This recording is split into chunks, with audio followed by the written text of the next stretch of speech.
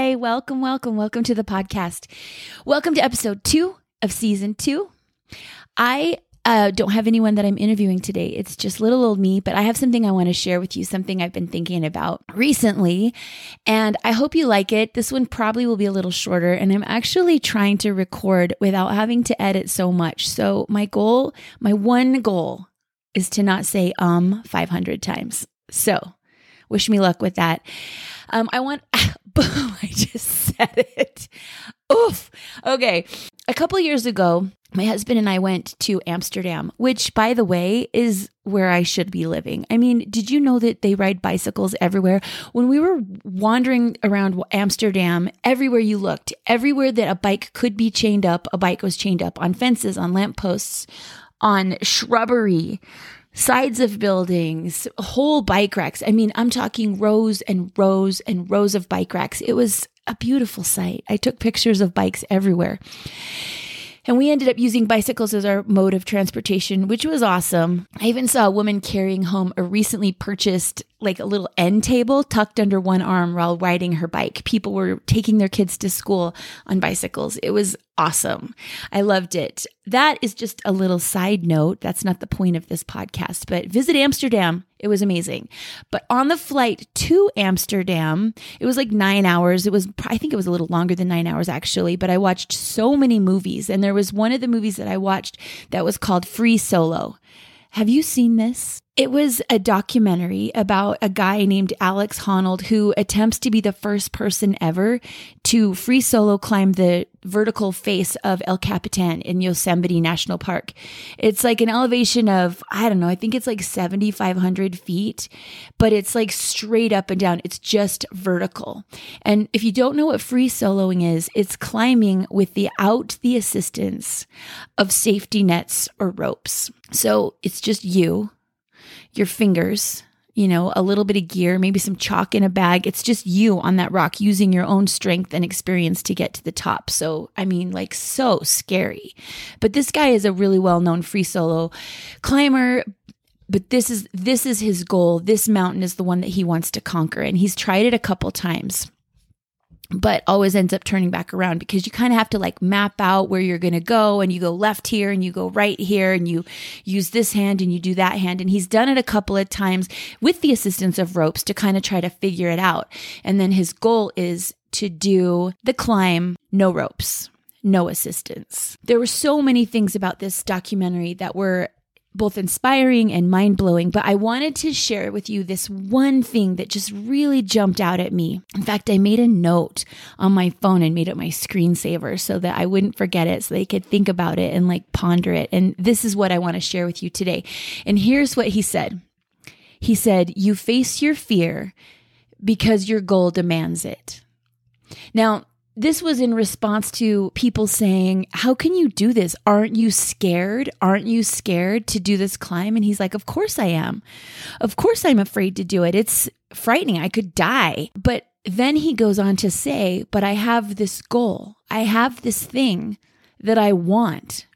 I have this activity that I want to try. I have this summit I want to reach. I have this goal that I would like to accomplish." And because the goal is important to him, facing the fear is not optional. And that's what struck me about it. Because it's not facing the fear just for the sake of being brave, but it's about wanting something so much, wanting something enough that nothing is going to keep you from trying it, even fear. So this got me thinking, is there something in your life that you want that much? Is it a new friend?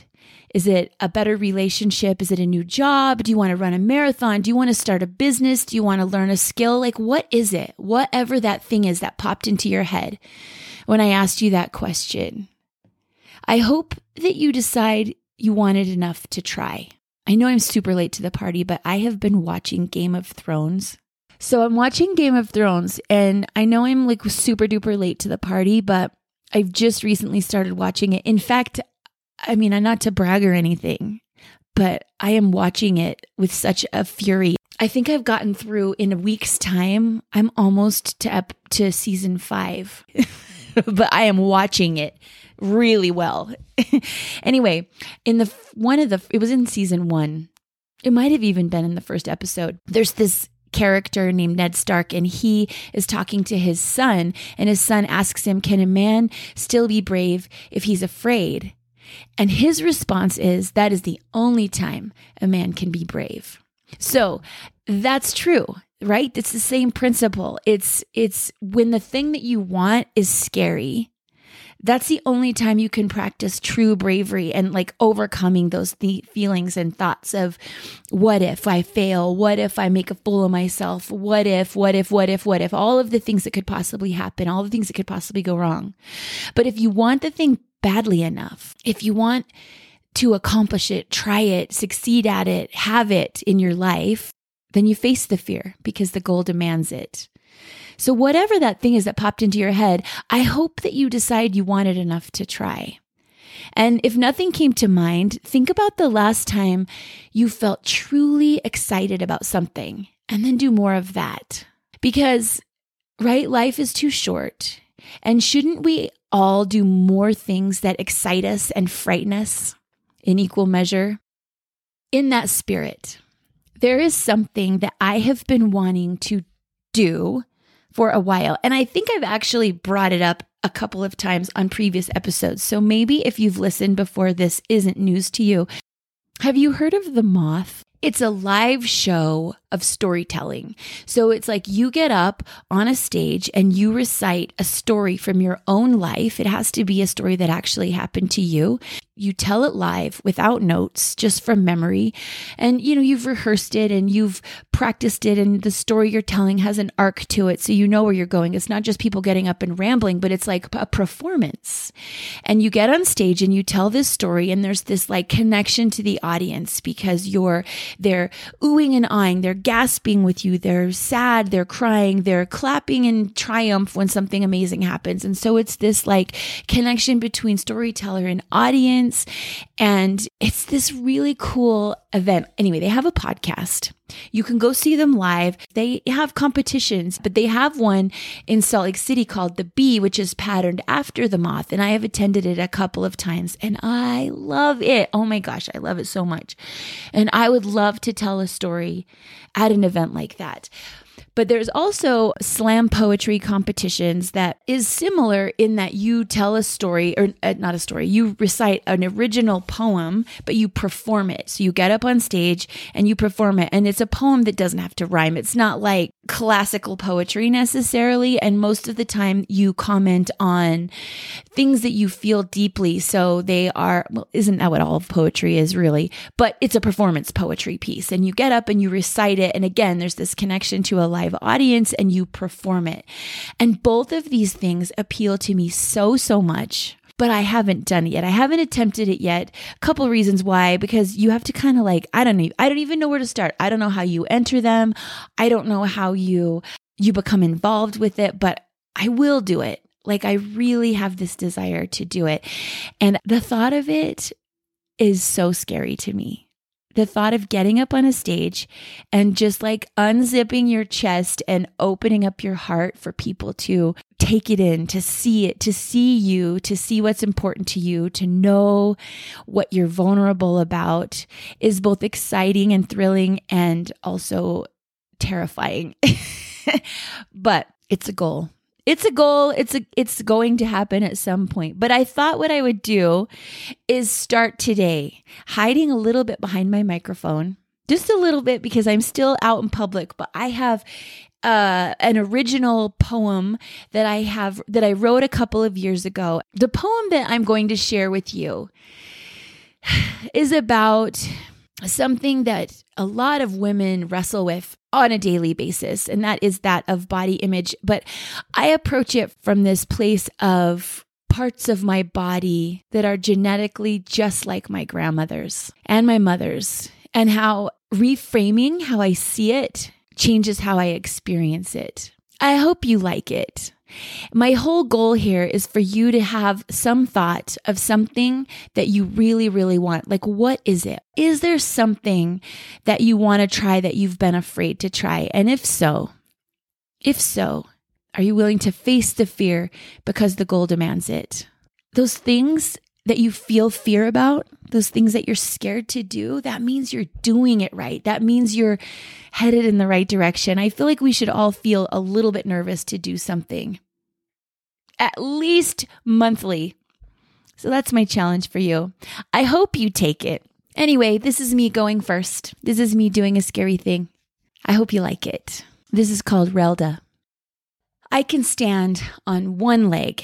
One is all I need. To be clear, I have two, but they are like the trunks of trees. So one is all it takes. They are thick and strong and sturdy. Sturdy is not always the preferred word to describe a woman's legs, but it is inescapable. I get them from my grandma. Once in a hot yoga class, I was told my only goal was to breathe despite the intense heat. My thought was this.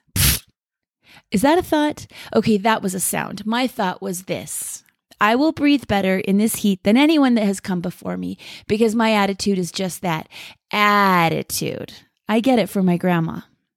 Not only could I breathe in a hot yoga studio, but that point at which the teacher says, your left leg should be solid, concrete, one piece, lamppost, unbroken, you have no knee. I think, my leg is a freaking sequoia. I get them from my grandma. When I was small, I recall noticing my grandma's calves. They were exactly like my mother's, thick as thighs and sturdy. I hadn't realized that they had been passed down to me until one day. One of those days we don't choose to remember, but can't seem to forget. That day at age 13, when a boy, a cute one, walking behind me in the halls of our school observed, "You shouldn't wear shorts, ... Those calves need covering." That day, and others like it, a seed was planted, a seed that I watered and tended to. Not intentionally, mind you, but I nurtured it until it grew into a tangled weed with thorns and gummy sap that would stick to every part of my body until I hated it. This one precious body that I have, that my mother made for me, made possible by her mother who made hers. And I am forever connected to them by blood and love and legs. I am now a woman of significant years, old enough to know that boys say dumb things and that girls shouldn't listen to them. But while I am still untangling that weed from parts of myself, I have claimed my calves, my legs, my trunks. They are thick and strong and sturdy, and despite the winds that blow through my branches and try to knock me down, I am still standing. I get that from my grandma. Thank you so much for being here. I genuinely appreciate this opportunity to share and learn with you. I would love to keep the conversation going on my website, thisisgettinggood.com. Every episode has a blog post that includes links to the things we discuss. There are pictures of my guests and highlights from our conversation. So check it out and leave any comments or insights or thoughts you have about the episode. I would love to hear from you. You can also connect with me on Instagram or Facebook, as well as sign up for the monthly email.